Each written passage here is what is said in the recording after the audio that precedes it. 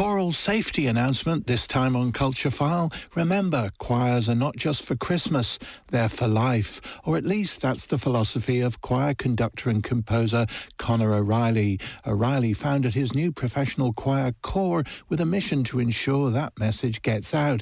And when it does, that there's an infrastructure for choral life in Ireland, from publishers for Irish choral composers to training for choir masters. Shouldn't choral music in Ireland be a bit more like the GAA? He rhetorically asked Culture File.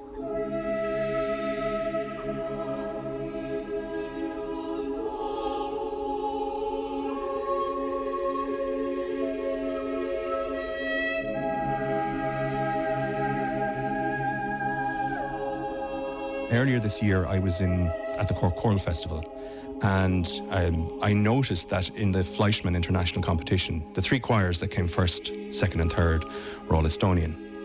And they performed, not exclusively, but predominantly Estonian music. And they sang it with a sound that immediately you just recognise that's Estonian. I mean, to try and sort of put it into words, it's somewhere between maybe that lovely dark sound that you get with Finnish choirs or Russian choirs, and then a brighter sound you get in Sweden. It's somewhere in the middle of that, but it's unique, and they really celebrate that. I'm sure you know they had the singing revolution there, where because their national songs were pretty much banned under the Soviet regime, that behind the scenes that was bubbling away, and then when they got their independence, they really went for it. And they have they have this festival every 4 or 5 years where they have tens of thousands of singers and choirs come together in this. It's kind of like electric picnic for choirs, and it's phenomenal. And they work on the pieces separately in their own communities and then come together and sing. And you just, I mean, it's extraordinary.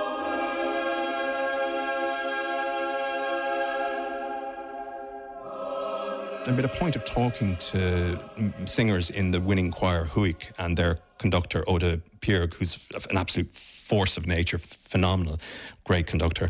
And what was interesting, that they treat choral singing, amateur choral singing, like the way we treat the GAA. There's that infrastructure around it. They take it with that level of seriousness. Here in Ireland, we don't actually have that around amateur choral singing. And I think it's something that we actually need to learn from our own GAA, because there's an organisation that's supporting amateur sport, but by golly me, it's a professional organisation to the hilt. So everything around it, you go to the smallest village in Ireland and the facilities are phenomenal. But we don't have that for choral music. And so I think it's part of our mission in CORE will be to try and help to develop some infrastructure around amateur choral singing that isn't there at the moment. I thought you were going to say maybe we should put the best concerts on pay-per-view and nobody be able to watch them. Is that what you're planning? We'll see. We're at the acorn stage here, so.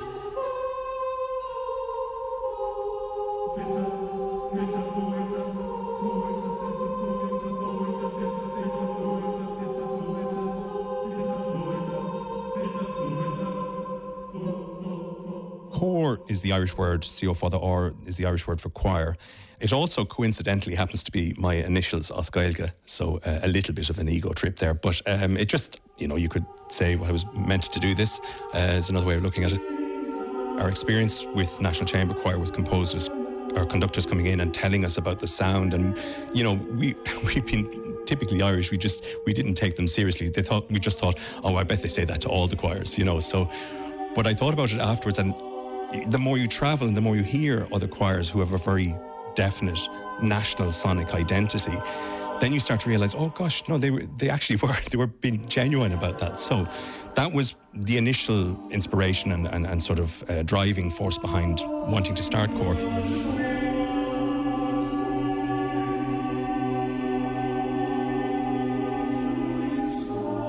The strategy really is to hone in on certain composers and highlight them. So just to bring up some awareness. Pick a particular piece that you think will work. This could potentially work with these type of choirs or those type of choirs. And then try and get it out, get it into the public consciousness. And then by the time you do concerts, you've built up a set list, to use the sort of rock and roll terminology, that people will be acquainted with. And so You're hearing contemporary choral music that's just been written, but you know it. One of the things that we would really like to do is let people see that this music is approachable. It's not, it's not anything to be scared of. It's written by people who often sing in choirs or direct choirs themselves. It's really beautifully written and it's beautiful music. So it's just about introducing that.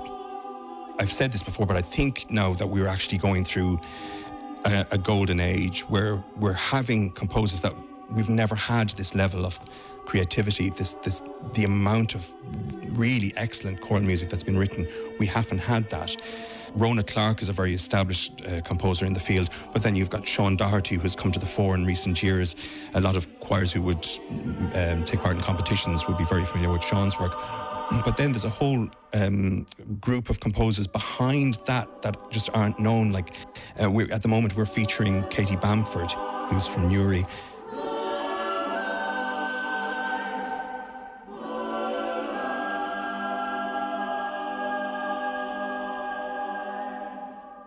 If you go to, say, a contemporary composition concert, you'll maybe be confronted by a lot of music that you haven't heard before, and it may not stick with you. And, the experience, however good it is, it may not stick. But if you think of the way pop bands and rock bands operate, they get a single out and they promote it relentlessly, and then they do another one, and so it gradually sticks. Some of that music sticks with people. With us, I feel that we have to do that. We have to take a composer at a time, take a piece by a particular composer, and really focus on that. Get the awareness out about them. Because what's actually happening is somebody like Katie, for example, hasn't written a piece in a year and a half because she retrained as a software programmer to make a living.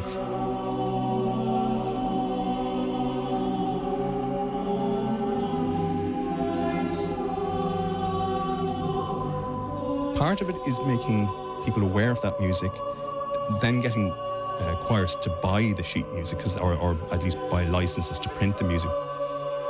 The whole ecosystem will not operate. The publishers will go out of business. We only have two, and we need to hold on to them, and we need to support them. So it's just getting the message out that Irish choirs need to buy Irish music by Irish composers, but we then have to promote and showcase that music so they know that it's there.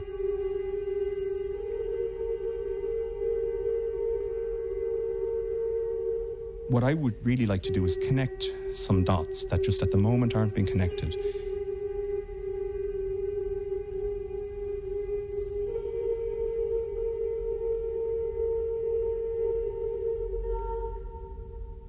Conor O'Reilly there of Core, and you can find more about them and their choral mission on Instagram at core.choir.ie.